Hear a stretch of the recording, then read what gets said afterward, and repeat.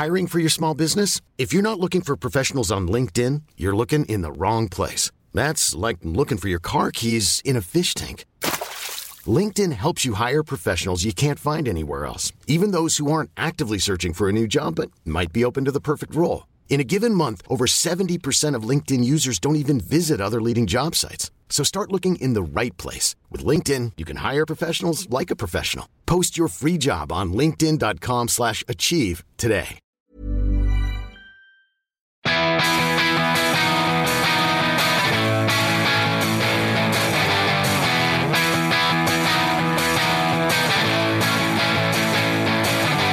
This is the We Are Going Up podcast. We've got the Football League covered.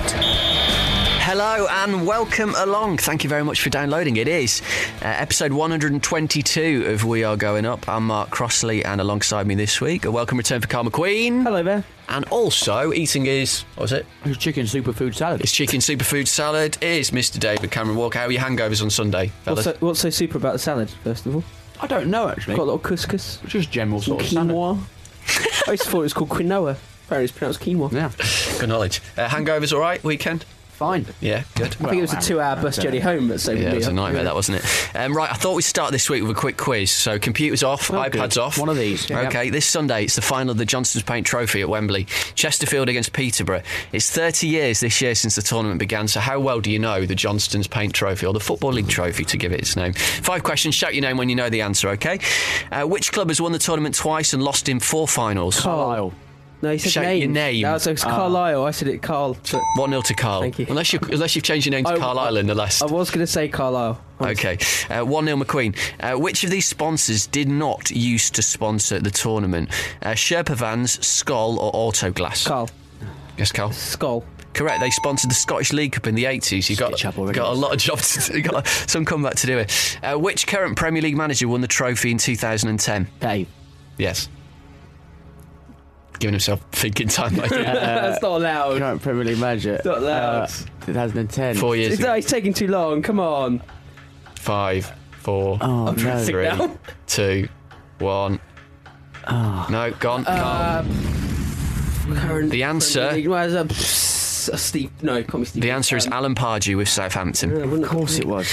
And they beat Carlisle. Question 4. Danny Philiskirk is the top scorer in this season's competition, but who does he play for? Me. Yes, Well, that don't count. Oldham. you're correct. 2-1. Son of Tony Philiskirk. Last question. Is Tony? Is that right? Sure, you should be a Is it, footballer. well, if that's question 5. Someone Google it. Only one club have won the English League title and won the Football League trophy. Who are they? Oh, it's interesting. Carl. Only English League title, so that's Yeah.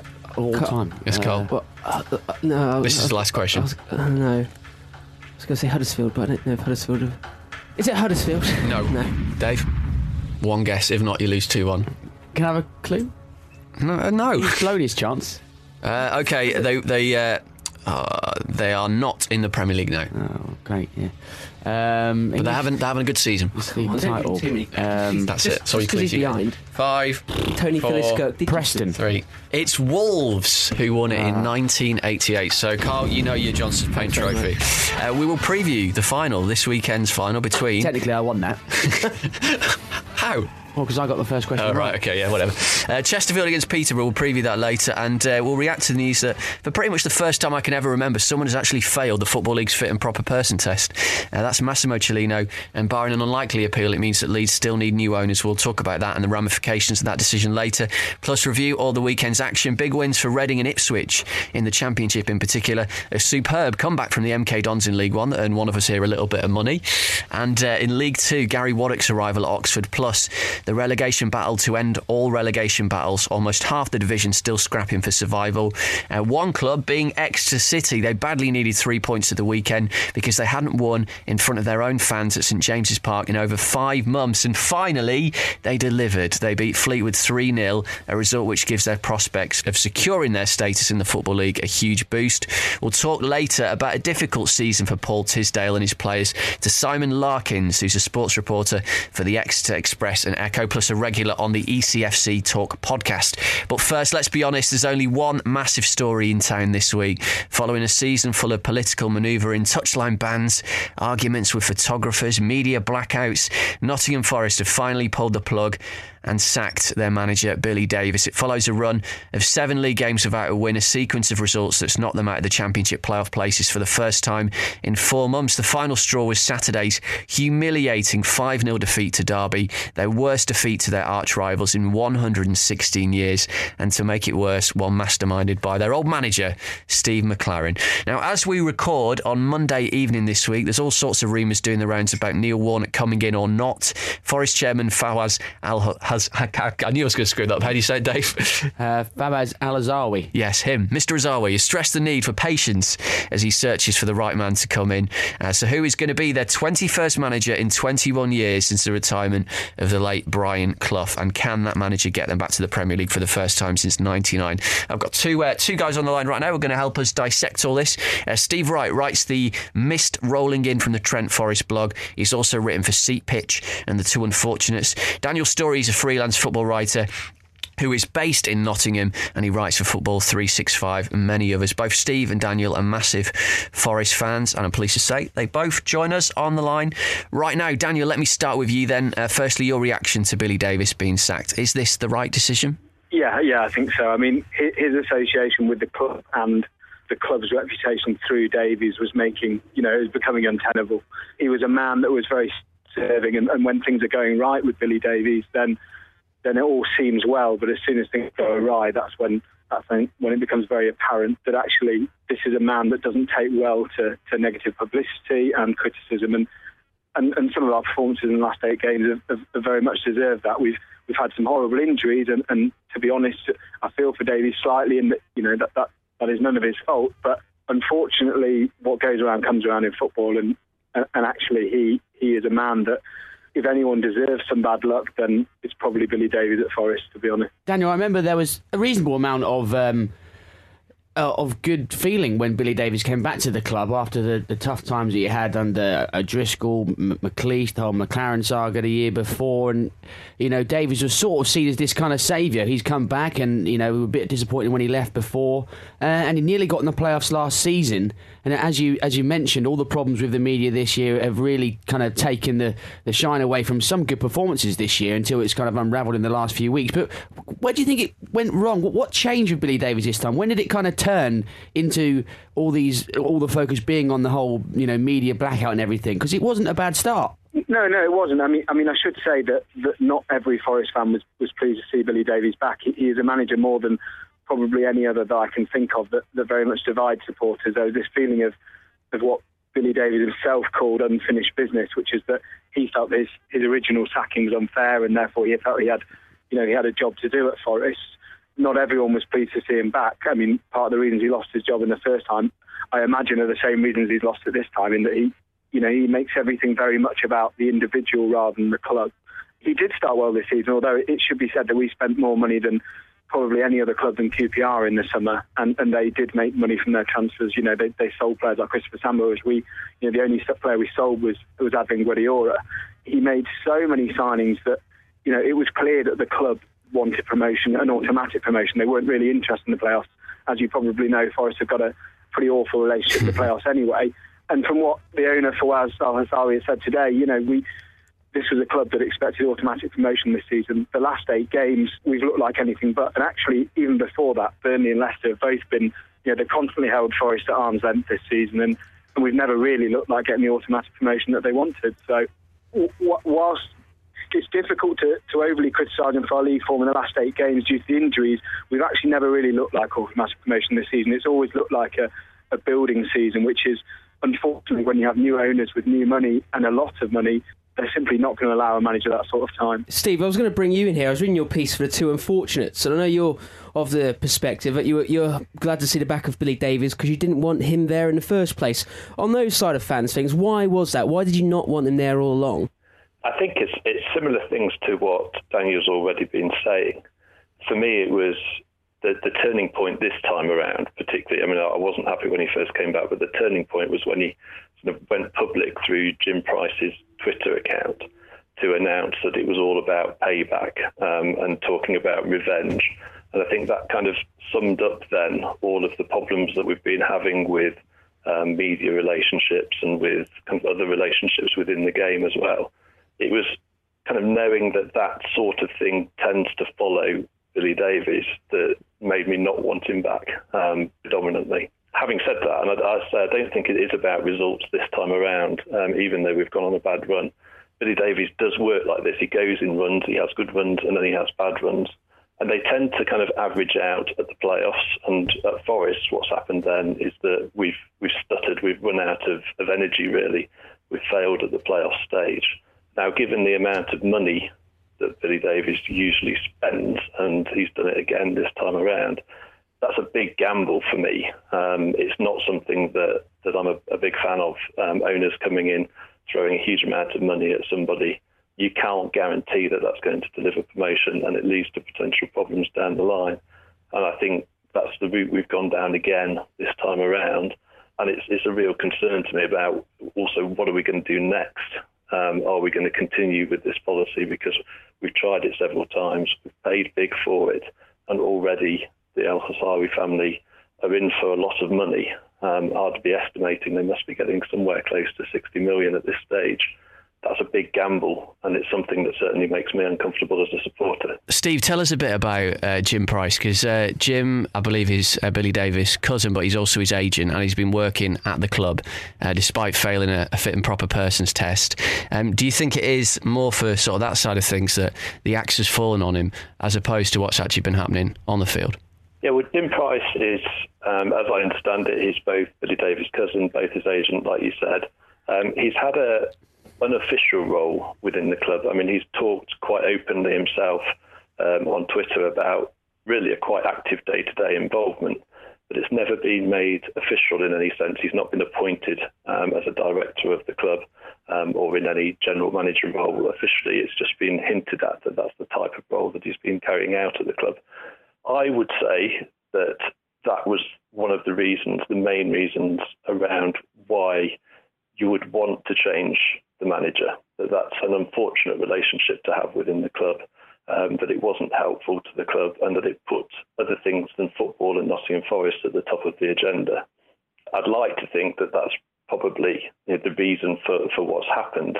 I'm also, though, slightly nervous that it is actually in part because we've fallen out of the playoffs, and that Fawaz feels that we need to get promoted because we've spent a lot of money, and it's almost a reaction to that on his part rather than what I think is a genuine reason for making a change, that the reputation of the club has been tarnished and that these relationships are unhelpful. I mean, certainly, we had Sean O'Driscoll previously. A lot of fans were behind what Sean O'Driscoll was doing. He was only just outside the playoffs as well, and he was sacked in December 2012. So there is a previous record of actually sacking people for not being in a promotion place. And I worry that it actually is results that are going through Fawaz's lines, even though I think that is the wrong reason for making the decision. I think there's actually an alternative, very valid reason. Looking for your injury list, Daniel, how much of a mitigating factor has that been, the serious number of injuries Billy Davies had to put up with this season? It's been huge.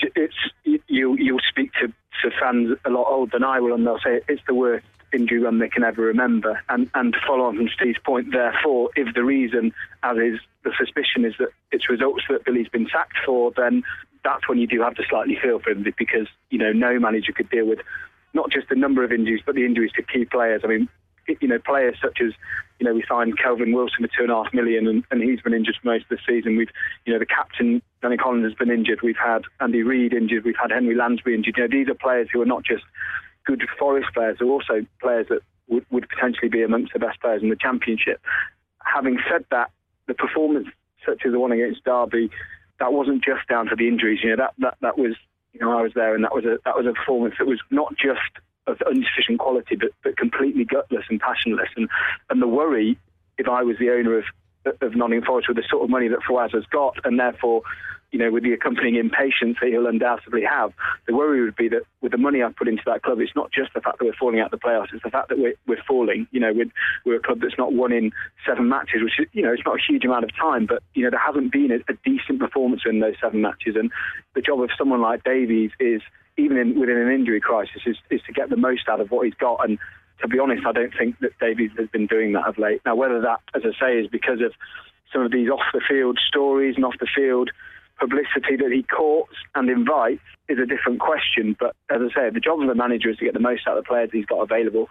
Injuries or no injuries, I don't think Billy Davies has been doing that recently. So Dan, that leads me to kind of question, where do Forest go from here? Because it looked like at one stage this morning it was going to be Neil Warnock. As we record this on Monday evening, there are plenty of reports out there saying that Warnock has confirmed that he won't be taking the job anymore. So whoever comes in now has got a depleted team, limited opportunity to bring new players in, and you got to. The time is fast running out to rescue this season. So for whoever comes in, it's going to be a difficult job to get Forest's momentum back.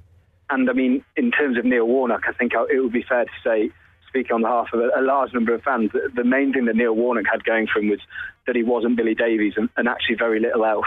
He's not a manager that Forest fans have ever warmed to, partly because of his association with different clubs and partly because of just his demeanour. And I think there are plenty of fans that would be happy for him not to join. On a personal point of view, I think that this season is probably pretty much done and dusted. Burnley and Leicester will take those automatic promotion spots. I think there's a little doubt of that. And in the playoffs, Forest have been typically unreliable. Clubs like QPR and even Derby, as it pains me to say, will probably fancy themselves against them in the playoffs. With that in mind, I would prefer the academy manager, Gary Brazil, to be given until the rest of the season. I don't see any benefit to appointing. I'm never a fan of these appointing a manager until the end of the season basis. I just think it leaves a sour taste in both fans, clubs, and that manager's mind. I don't think that helps. I mean, clearly, if you had a manager that you were confident enough, had enough quality, and knew the squad enough to take us into the playoffs from where we are, brilliant. But I don't see that there's any manager out there that has a better knowledge of that squad than Gary Brazil at the moment. He might not be the best man for the job long term, but he is surely good enough to take them until the end of the season. And then in the summer, look to that long-term option.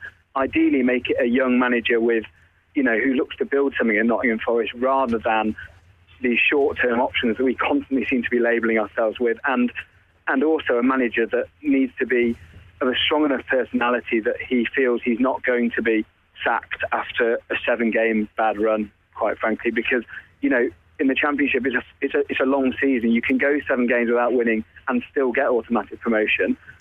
They probably will need more money to spend, although I'd be slightly cautious about spending that with the FFP rules.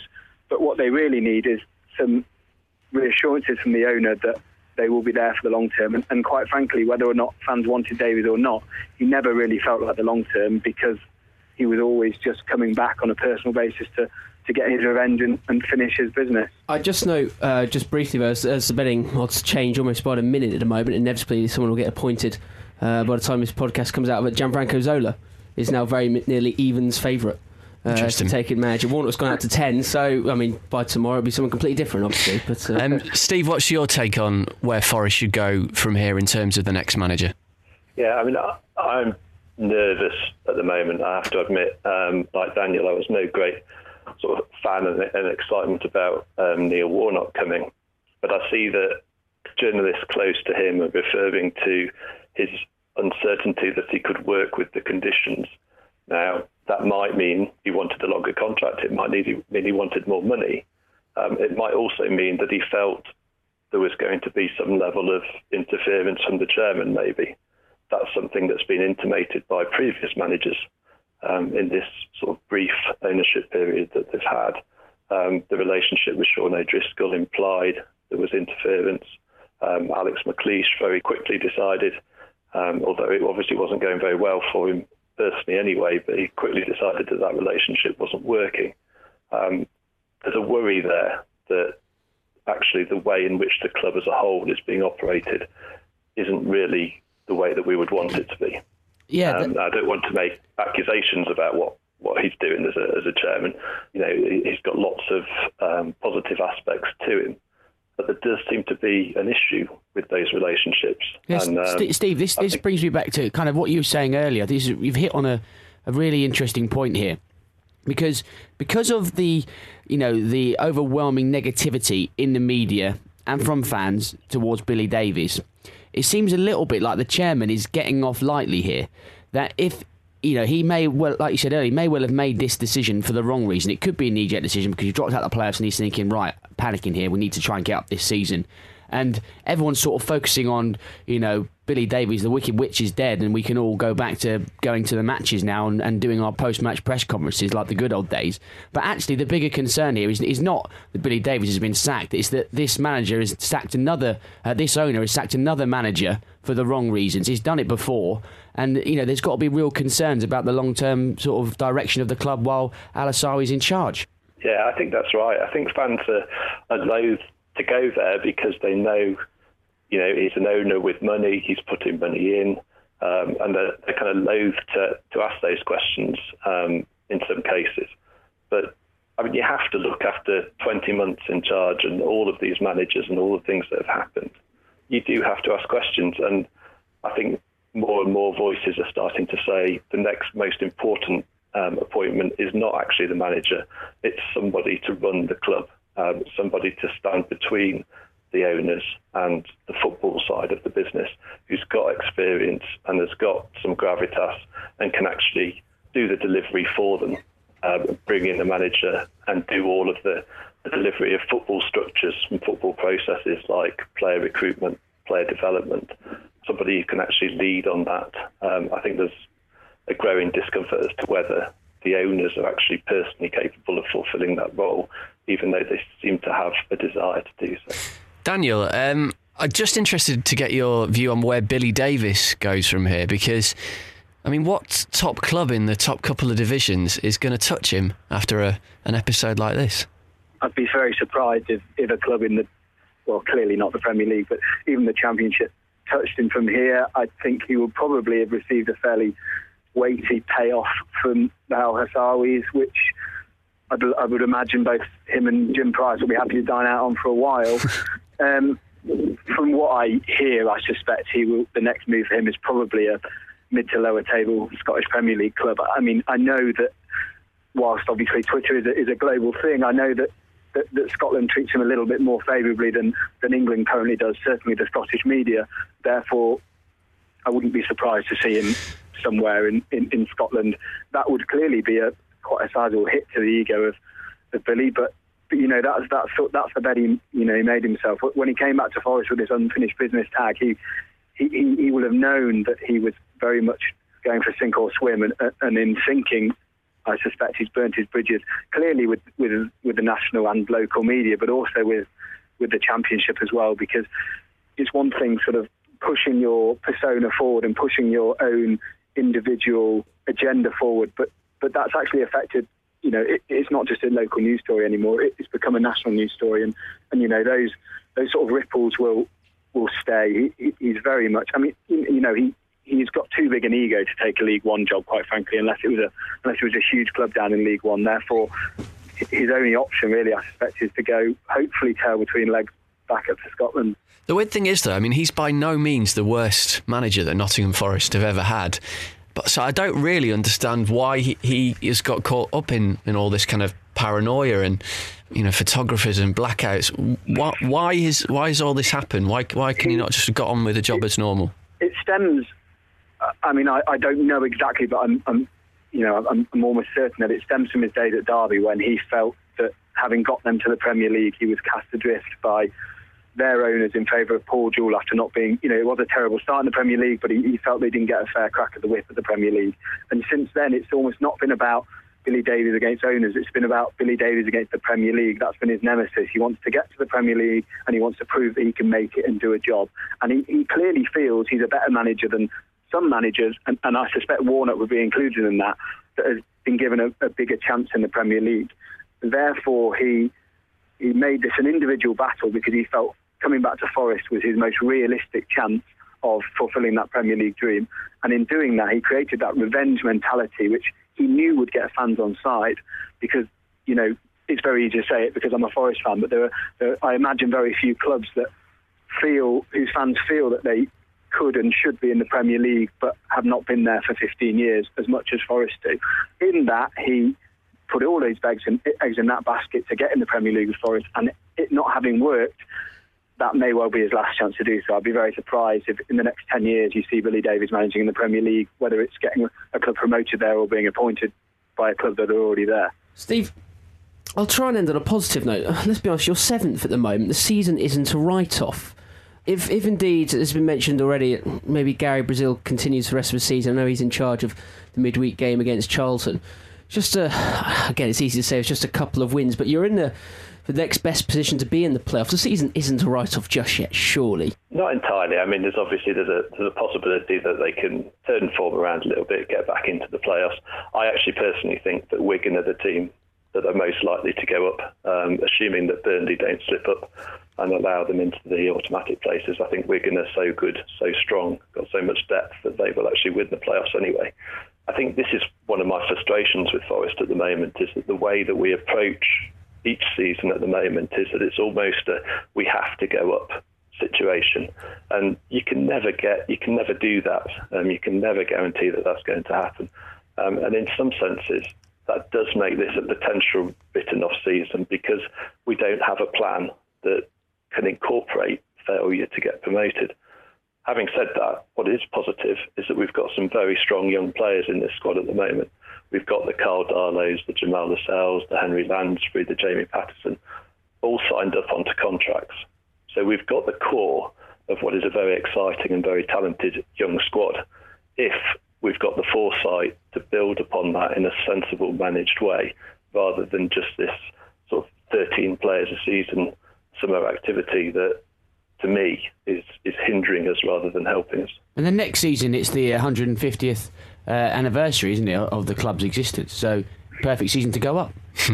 I'm sure we'll find a way to ruin that as well. Right, let's leave it there, guys. Thank you very much for coming on and speaking to us. That was Steve Wright, Forest fan, and Miss Rolling in from the Trent Blogger, who's also written for Seat Pitch and The Two Unfortunates, and Daniel Story, writer for Football 365 and many others. Let us know your thoughts if you're a Forest fan at Wagyu Podcast on Twitter. Next, we're going to swap the top of the Championship for the bottom of League Two as the Grecians finally put an end to their home hoodoo.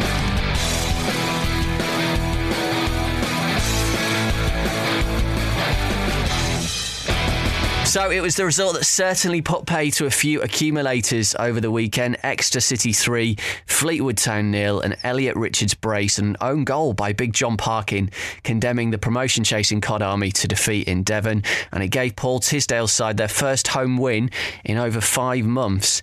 Since they beat Plymouth in early October, they'd lost 8 and drawn 5 of their last 13 at St James's Park, scoring in only 4 of them. Now, though, with a 5-point cushion established above the relegation zone and a big fixture coming up in midweek at Plymouth, can Exeter push on and finish the season strongly, or could they still be caught by the teams below them and suffer relegation out of the Football League? Let's find out more about that win on Saturday and a difficult season so far from Simon Larkins, who's a sports reporter for the Exeter Express and Echo and a regular on the ECFC Talk podcast, which comes out every Thursday. Simon, first of all, thank you very much for talking to us. Let's start with Saturday's game, if we can. I think it was 1 win in the last 14 before Saturday. How much did the whole club need a lift with that result and performance?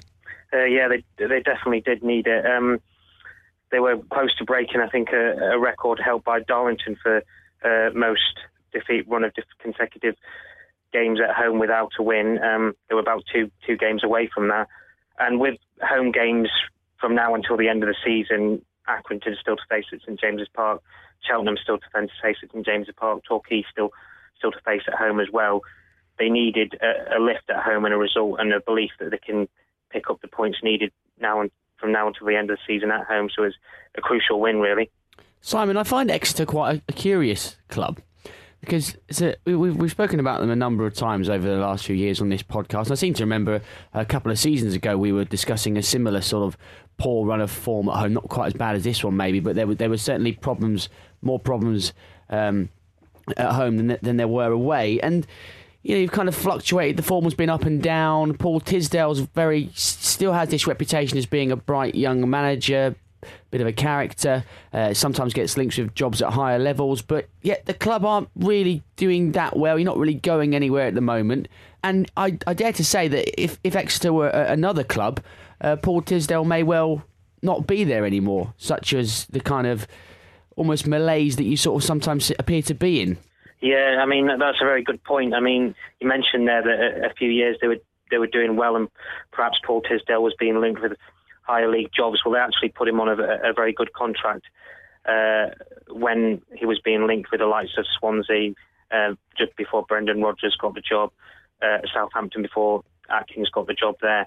He was being linked with both of those jobs, and they put him on a kind of a 2-year rolling contract, I believe, and that meant they would get some compensation when they believed Tisdale would move on to a higher job. But the flip side of that is that when things haven't gone wrong, obviously Tisdale's got the job security that perhaps other managers in other positions haven't.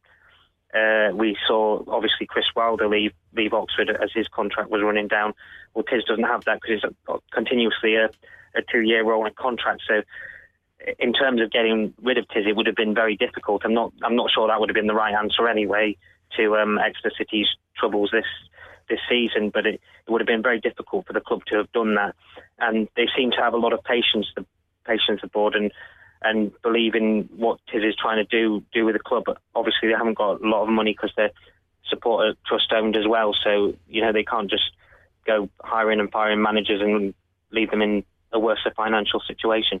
What's the reaction been like amongst the Exeter fans? Because obviously he's a much-loved manager for what he's achieved at the club, and I think, is it something stupid like he's the second longest-serving manager after Arsene Wenger out of all 92 league clubs, something like that. Mm-hmm. In a situation like this where you go so long without a win, particularly at home, and obviously Exeter's a long way from a lot of the other places that they're playing League Two, so there might not be a huge percentage of fans who travel away. Has the frustration sort of boiled over to a point where they've been calling for his head?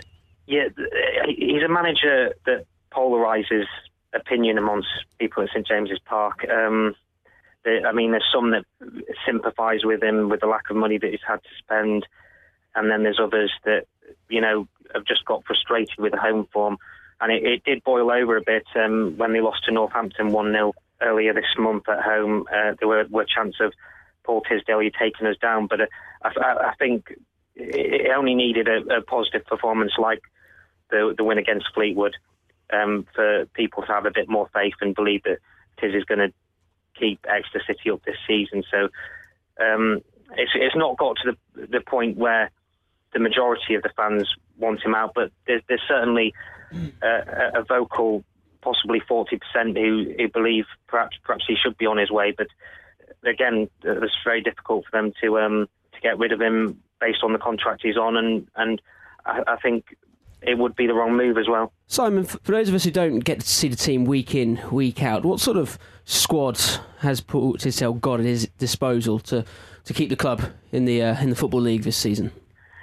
Well, he brought back a few of the experienced players because they perhaps had been not performing the best throughout the season, and he was blooding a few youngsters into the side in the hope that might turn results round. But he's brought a few of the experienced heads back into the side for the Newport game where they got the 1-1 draw there and the win against Fleetwood. He brought Butterfield back into the side at right back.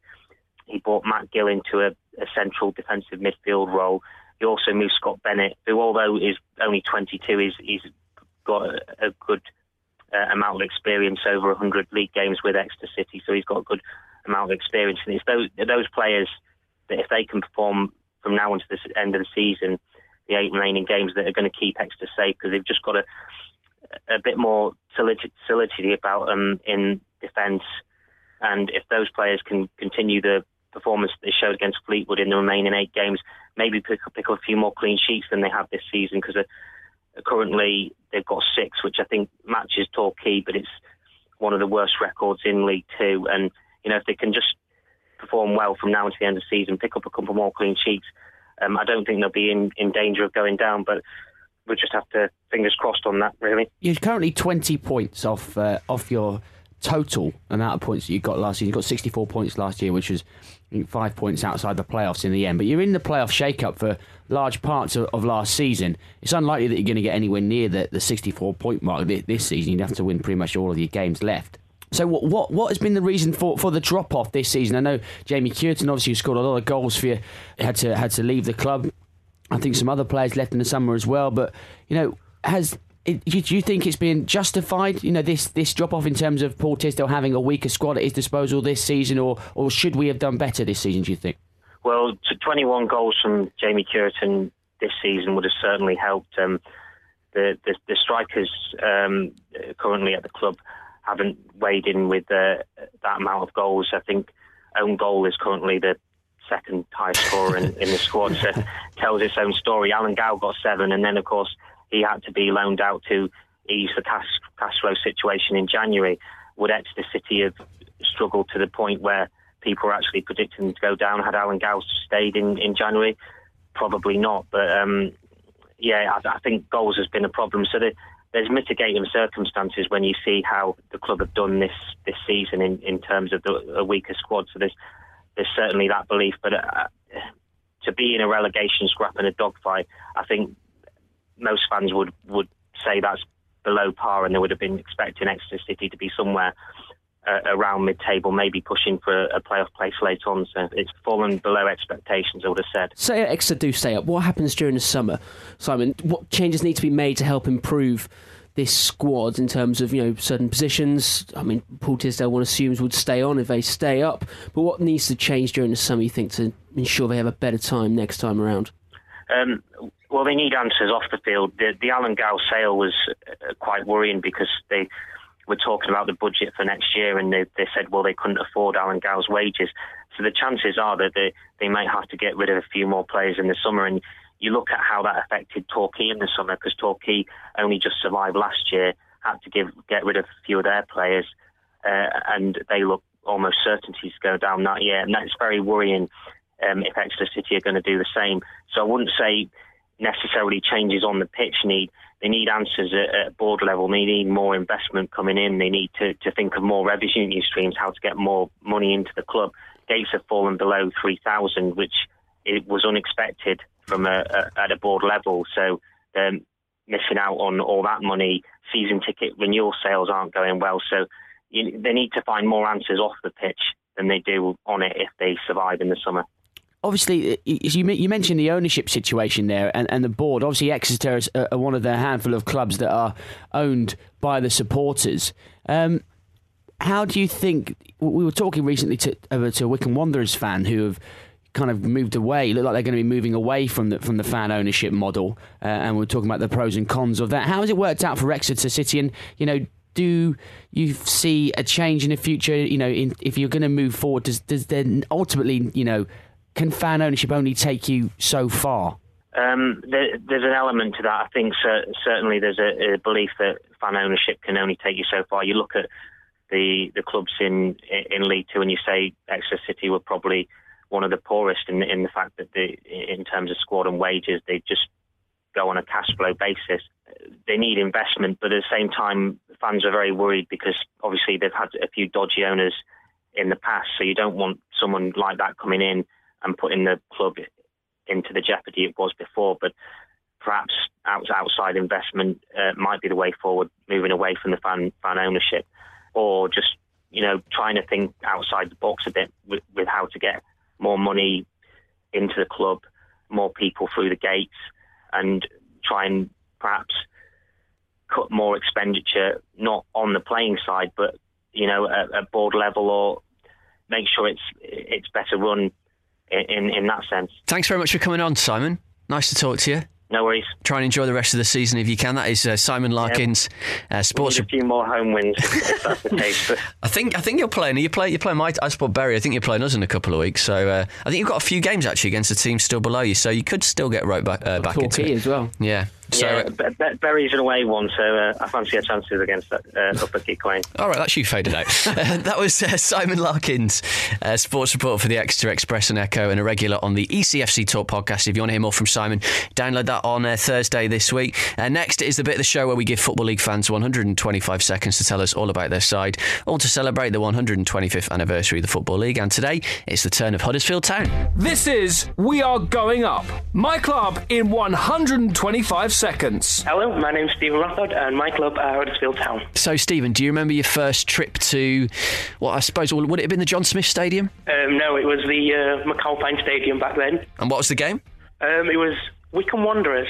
We lost it 1-0, I seem to remember. Who is your favourite Huddersfield Town player of all your years as a fan? Difficult one. Been a few, but I guess I'd probably go for Andy Booth. Of course. And what about the worst player, though, to ever grace the Huddersfield shirt? the worst player. There's been a few of them. We had a guy when Lee Clark was here called Dominic Worley. He lasted for about 2 games, and then we never saw him again. He was pretty terrible. What position? I think he was trying to be a left back, I think. Poor old Dominic. What do you prefer? Alfred McAlpine, John Smiths, or Galfon? If I'm choosing, I prefer Leeds Road. But, Good, that's the right answer. Out of the 3. Tell us about... well, I mean, you've had so many sort of seasons in the playoffs and playoff finals and stuff like that.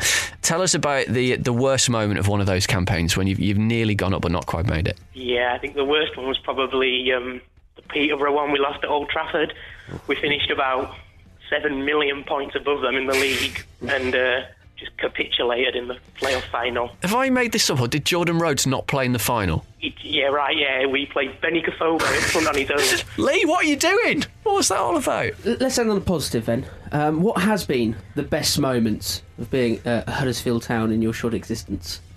It has to be the Sheffield United final. Watching Steve Stevenson blast the last penalty over the bar. Even sitting through that penalty shootout, which probably lasted longer than the game itself. It's probably the most horrible 17 minutes of my life. Followed by the greatest few days. Fantastic. Well, Stephen, your 2 minutes is up. Thank you very much. Thank you. My club in 125 seconds. We are going up. We've got the Football League covered. So there will be another My Club along next week. If you'd like to come on and represent your... Come up with an idea yet about how we're going to get all these clubs I was about to say this, yeah. Come on. Before the end of the season, we do need fans at Wagyu Podcast, or you can get in touch. We are going up.co.uk/contact. Yeah, so we've still got quite a lot of fans to get through. We're going to need to start getting fans who support multiple clubs to do it all at once. You might have hit on a great idea there, but if you do, you should be banned because you shouldn't be supporting more than one. They're the kind of people that buy those scarves that have got both teams on them. In answer to your question, I don't really know. You were suggesting around the time of the playoffs, perhaps when it's a bit empty, maybe just getting like 20 fans on. Yeah. I don't know. We might not be able to make it. We'll see what we can do though between now and the end of the season. Let's talk about what's been going on this week though. Now there's a full set fixtures in the Football League in midweek that may or may not have been played by the time you hear this. But we're going to touch on what happened on Saturday and Sunday. We'll start with Leicester 1-0 draw at Blackburn in the Championship. We should wish Nigel Pearson a speedy recovery though. He was taken to hospital after being taken ill during the game, but he should have been released by the time you hear this. It was just as a precautionary measure. They drew. A bit worrying though, isn't it? I mean, it's as you say, as a precaution. It looks like he's absolutely fine. He'll have the best possible care, but I think he complained of chest pains, didn't he, after the game? Yeah.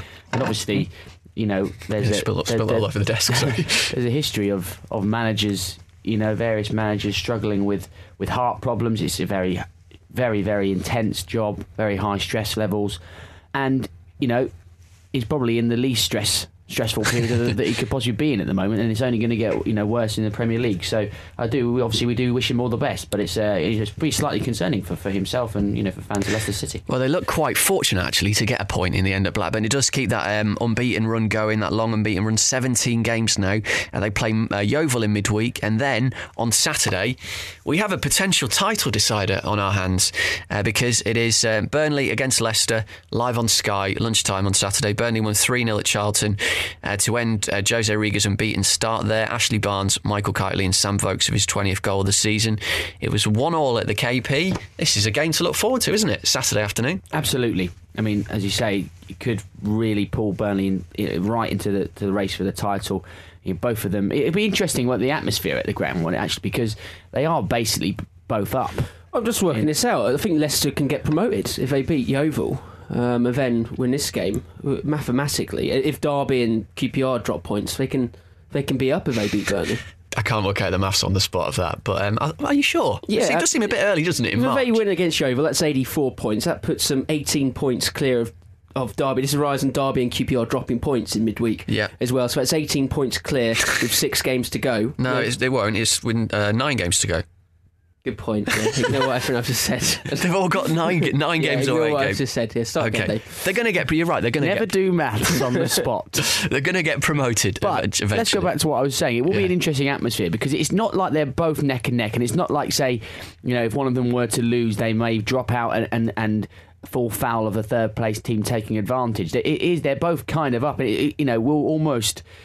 It's a showdown between the two best teams in the division by quite some way, but it will be interesting to see what it's like and what the game's like. And just a point on Burnley.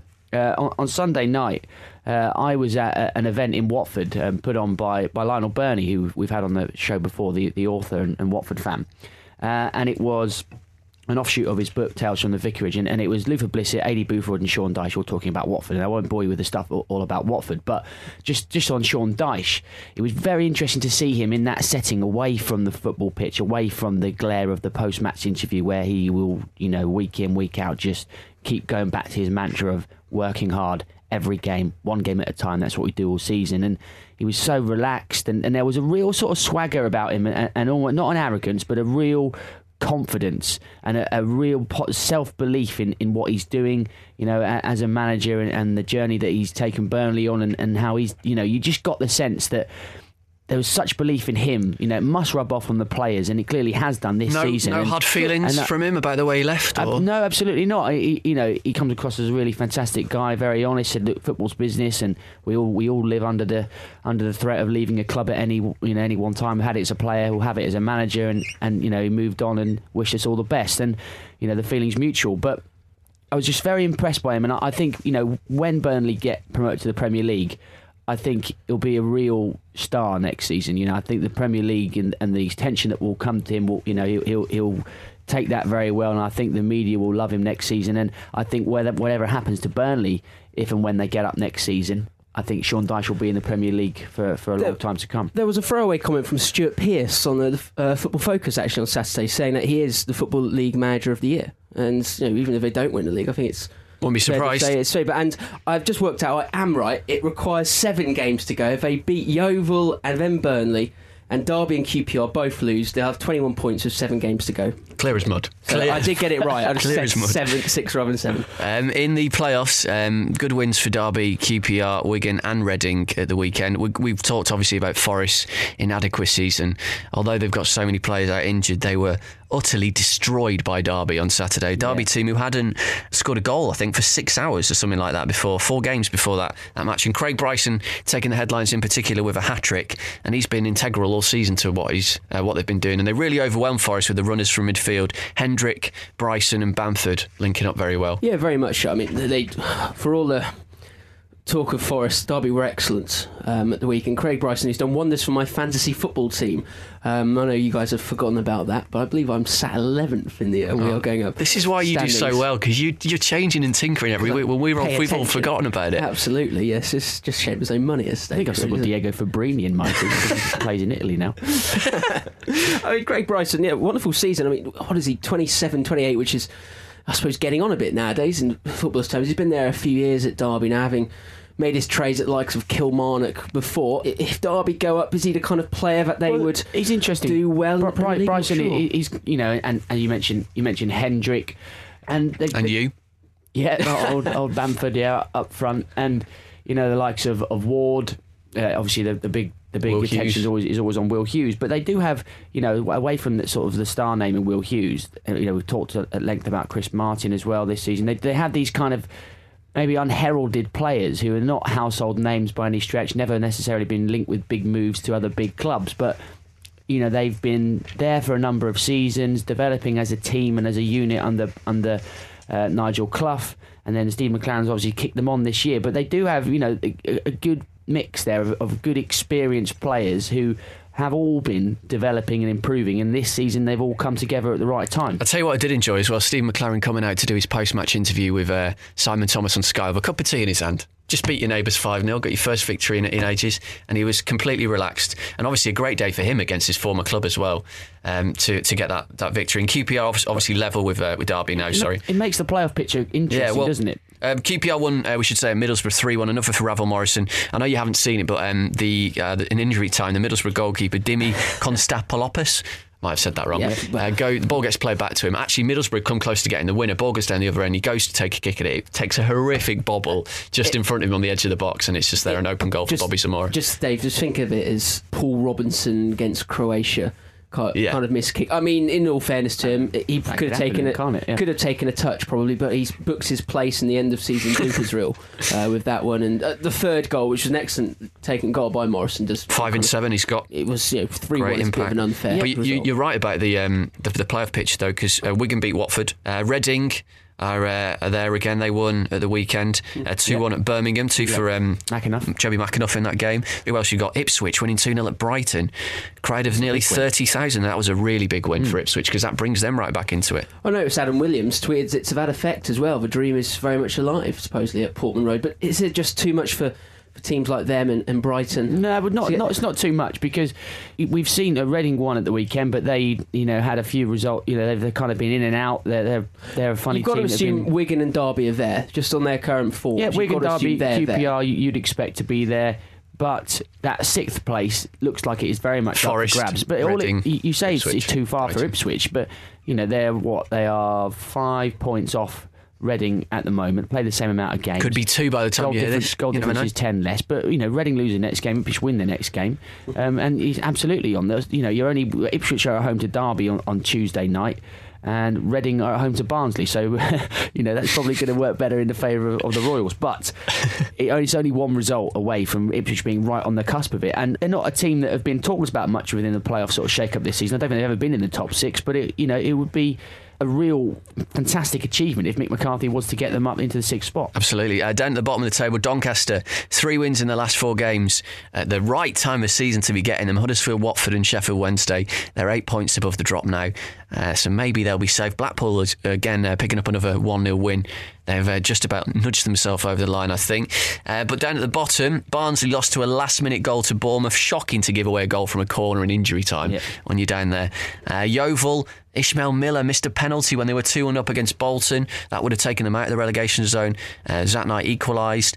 Millwall lost again, 2-1 at Leeds, who we'll come on to in a second. Charlton did lose, but they had a good win last week. And Birmingham, who play Millwall this week, don't they? So that's a huge game. It's at the Den on Tuesday night, and it's a massive, massive game for both clubs, but more so for Millwall, really, because Millwall, they actually played really well against Leeds at the weekend, and they're just really struggling in front of goal. The goals have just completely dried up. DJ Campbell got one back for them against Leeds, but it wasn't enough. And there is real pressure on them to get the win. They've had their big games recently against Charlton. They've had games at home where they just haven't got the results they need, and they absolutely need the point. And it's going to be interesting to see whether those players can deal with the pressure, because then, the Millwall crowd, they're fearsome, and they do support their team, and they are a united sort of force, but they also doesn't take much, I don't think, at the moment for them to kind of be frustrated and to get on the backs of the players. So if they don't start well against Birmingham, who are a better team away from home than they are at home, they could be, this could be a devastating blow if they were to lose to Birmingham. So it's a huge game for Millwall. But just looking at the bottom of the table as a whole, it was interesting to see. Remember how many points it took to stay up last season? That total was so high. Was it Peterborough went down with, they have 54, did they? Yeah. They 50 something. And it's not going to take anywhere near that high to stay up this season. Leeds United then. They beat Millwall, as we just mentioned, 2-1 on Saturday to pick up their first win in 7, but all the action off the pitch. The board of the Football League confirmed on Monday that after considering the eligibility of Massimo Cellino under its owners and directors test, he has failed after being found guilty by a court in Sardinia recently of an offence under Italian tax legislation related to the non-payment of import duties on a boat, and he was fined €600,000 as a result. He's got 14 days to appeal, but apparently he said before the ruling was announced that he wasn't going to appeal if he was found guilty. So presumably Leeds are back to square one, need an owner again. What does this actually mean for Brian Dermott? Does it mean they might go into administration? Where are we now with this whole shambles of a situation? Well, I suppose on the surface of it, initially, it's a good thing. Yeah, is it a good thing that someone's actually been barred from, under this test at last? Absolutely. Yeah, they've got to, it looks to be pretty cut and dry. This guy's been, convicted, of tax evasion, isn't he? And then that's not someone. It may only be for not paying the tax on a boat or whatever, but you might sound sort of quite a frivolous kind of innocuous thing. I bet it was quite a big boat. Yeah, absolutely. But it would cast aspersions on the man's character, his suitability to run a football club responsibly. And well done for the Football League for finally taking a stand and saying this guy can't come in. And I suppose Leeds fans will probably breathe a sigh of relief because they've had enough bad owners over the years. But it does now poses the question: where do we go from here? GFH Capital is still there, and what do we do with them? And who's going to take over? Is there anyone who wants to take over? And how desperate are Leeds? It's a difficult situation. Beggars can't necessarily be choosers, but at the same time, you don't want to just sell yourself and think you take anyone who's got a bit of money to come in. They need to get the right person, and I wonder whether there could be some sort of fan-led situation. Leeds, we talk about the Leeds fan base and how fantastic they are, how big they are, continuously supporting their club through these times through thin and thin. Relative trouble.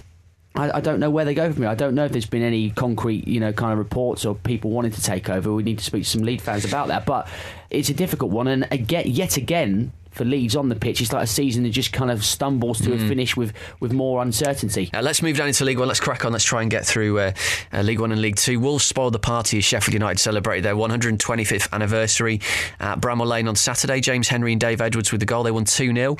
A good way to bounce back from losing to Crawley last week. That win keeps Wolves top, although Brentford beat Coventry 3-1 to stay a point behind with a game in hand. And Orient drew 1-1 at Walsall. It leaves them 4 points back. And Carl, we talked about there the fact that last season in the Championship you needed a hell of a lot of points to stay up. Mark Warburton, the Brentford manager, said after the game on Saturday he thinks his side need a minimum of 95 points to be assured automatic promotion this season. What do you reckon? Which sounds an incredible amount, but you've got to say you can't see them not doing that, to be honest. 95 points is 16 more from their last 10 games. I've got the maths right on that one, I believe, which you've got to suggest. 5 wins and a draw. Yeah, I mean, I must admit, I don't know their next few fixtures off the top of my head without looking. I know they've got to play a few away games next, I do know that.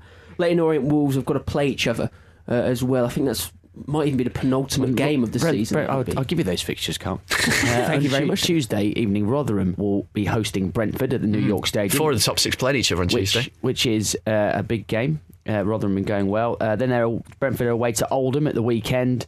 Then they are away to Sheffield United before returning back to Griffin Park to take on lowly Notts County. So a bit of a mixed bag for them in the next few weeks. But like you say, I mean, apart from that 3-0 loss to Wolves a few weeks back, there's no team really that they haven't shown that they can comfortably beat in this division. It does show, they should be confident about all those games. It does show, obviously, the three of them are sort of so neck and neck. I know there's a little gap to Orient now.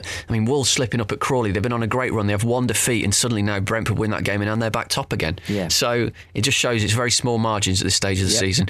In the playoffs, Rotherham, as Dave just mentioned there, with a 1-0 win at Peterborough. And I mentioned at the top of the show, by the way, Steve Evans, that's 50 wins in his first 100 games at Rotherham. Can't argue with that. Hell of a stat. Yeah. And we mentioned at the top of the show that someone won some money on the show because MK Dons came back from 2-0 down to win 3-2 at Stevenage. That was you. Yeah, don't worry, I'll be here next week. I'm not flying off to the Bahamas anytime soon. And that's really tightened it up as well. But it's a wonderful way to win, actually, because they were 2-0 down with 15 minutes to go, I think, and then MK Dons come back with a wonderful comeback. Dean Lewington scored, and lo and behold, why did they come back? Why were they allowed the opportunity to get the 3-2 victory? There was about 7 or 8 minutes of injury time. Stevenage home game. Lo and behold, exactly. Yeah. Ben Reeves, pick of the goals now, 30 yards. Unbelievable strike. And they're only 3 points off Posh now, MK Dons. Down at the bottom, well, it's a bit of a free-for-all still, isn't it? So many teams involved. In fact, Coventry, who were going really well earlier in the season, are now below Bristol City. Yeah. So then they're getting sucked towards it. I think Presley will likely be, wouldn't surprise me at all if he was off in the summer. I think even though they have obviously haven't been able to sustain that early season form, I think people have been impressed with what he's done there and how he's dealt with it this season. So I wouldn't be surprised if he, takes a job either in the upper echelons of League One or maybe even the Championship. Down at the bottom of League Two, Notts County, 4-1 win against Carlisle. They needed that great overhead kick from Gary Liddell in that game. That drops Carlisle into the relegation zone, and of course Greg Abbott is the Notts County assistant manager now, so he sort of did one over on his old club there.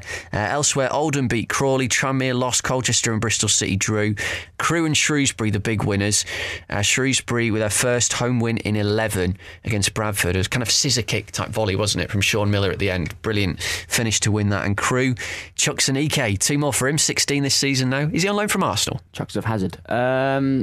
We always say that when he scores at the weekend, but it's not Fair funny, enough. is it? Doesn't really work. That doesn't really work. Why do you? Because it looks like Chooks, actually. That's right, when it's spelled on Sky. Right, okay.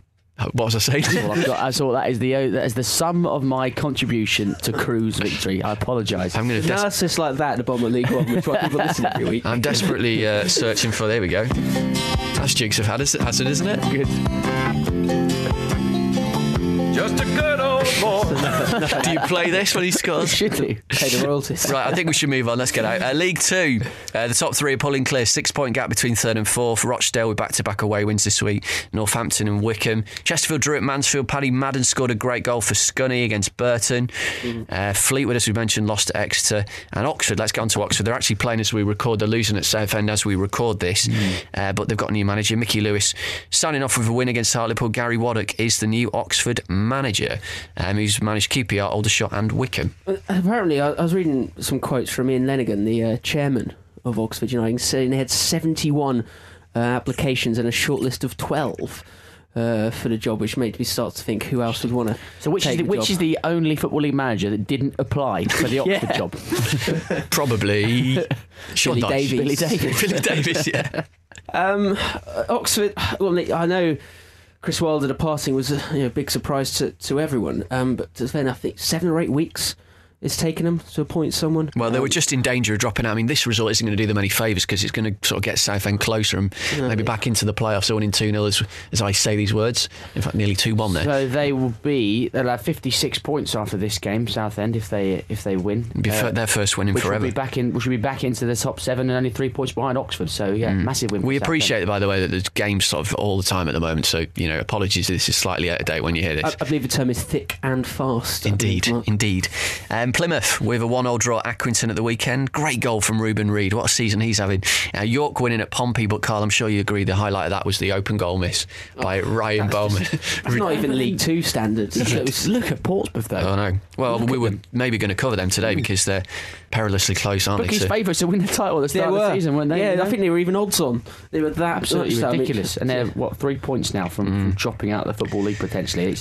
You'd have some real concerns about Pompey if they do drop out in terms of the structure of the club. Is it what's it going to be like? What the adjustments going to be made if they were to become a non-league club? That they probably still get a lot of fans, but as we've said many and many times, it's not easy to come back into the Football League regardless of how big you are. Down at the bottom, just making me nervous just looking at it. We're only a point above Portsmouth. We've got a game in hand. We're just drawing. We're drawing too much at the moment. Just death by 1,000 draws in our case. I suppose that is better than some of the teams below. I mean, teams are getting on a run. But goal difference is in your favour, though, isn't it? Yeah. Rather than having like four draws in a row, though, can we not just win 2 and lose 2? Yep. That'd be much better.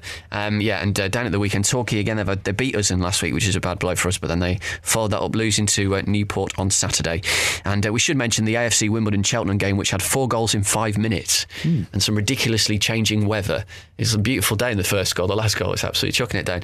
And we need to finish before we go. I know we need to get out of here, but Johnson's Paint Trophy final on Sunday.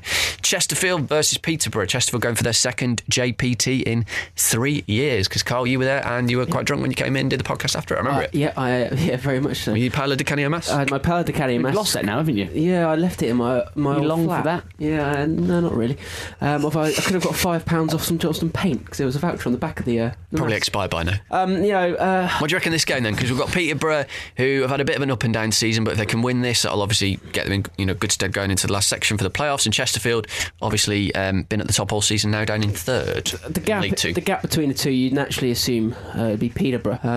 When Chesterfield beat us a couple of years ago, they were bottom of League One and we were top of League Two at the time, and we were terrible back then. They won 2-0. Didn't you miss a goal or something? I missed. Chesterfield scored about 40 seconds into the second half, and I was still at the bar drinking, and it was down at the other end. They scored really after that. Yeah, should have gone home. Really. Dave, prediction? I think Chesterfield will do it. I don't know why. I've just got a feeling that they will. Okay, lump on everyone. Yeah. Well, I'll go Peterborough on that basis, but I wouldn't begrudge Chesterfield another victory as the smaller team out of the two. Okay, right. Well, maybe we'll talk about that on the show next week. Thank you to all our guests today. Please let us know what you think about the whole Billy Davies situation. We had a few tweets I didn't get a chance to read out this week. @Waggy Podcast is the Twitter. The website is wearegoingup.co.uk. All the interviews are on SoundCloud, soundcloud.com/Waggy Podcast. And if you would like to download a free audiobook, thanks to our mates at Audible, you can still get that right now. audible.co.uk/goingup. Right, we're going to Nottingham this weekend, aren't we? God, aren't we just? Yeah, so I don't know if get the Nottingham Forest. Forest playing at home, I'm not sure. Let's have a look. Maybe take a trip down. No, they're playing Ipswich, aren't they? I think that's away. Yeah. That's a big game. So we'll have tales from... Shame. What about Notts County? Have a look. Let's go to Mansfield. That's only up the road. Point there. Yeah. Someone's got to be at home. If not, we'll go over the Derby. Alfreton. We're going to none of these places. Notts County are away at Crewe. No, that's not. That's on Tuesday. Oh. The dream's alive. Come on. We can still do it. Bear with us, lads. Terribly. Buffering. Still buffering. Well, Notts County are home to Chesterfield. Derby are home to Charlton. Home to Colchester. Okay. We can go to Meadow Lane. Right, we're going to Meadow Lane. Big game. We're not going to go to Meadow Lane. We're not going to Meadow Lane. We'll be back next week. We'll speak to you in 7 days' time. This is the We Are Going Up podcast. We've got the Football League covered.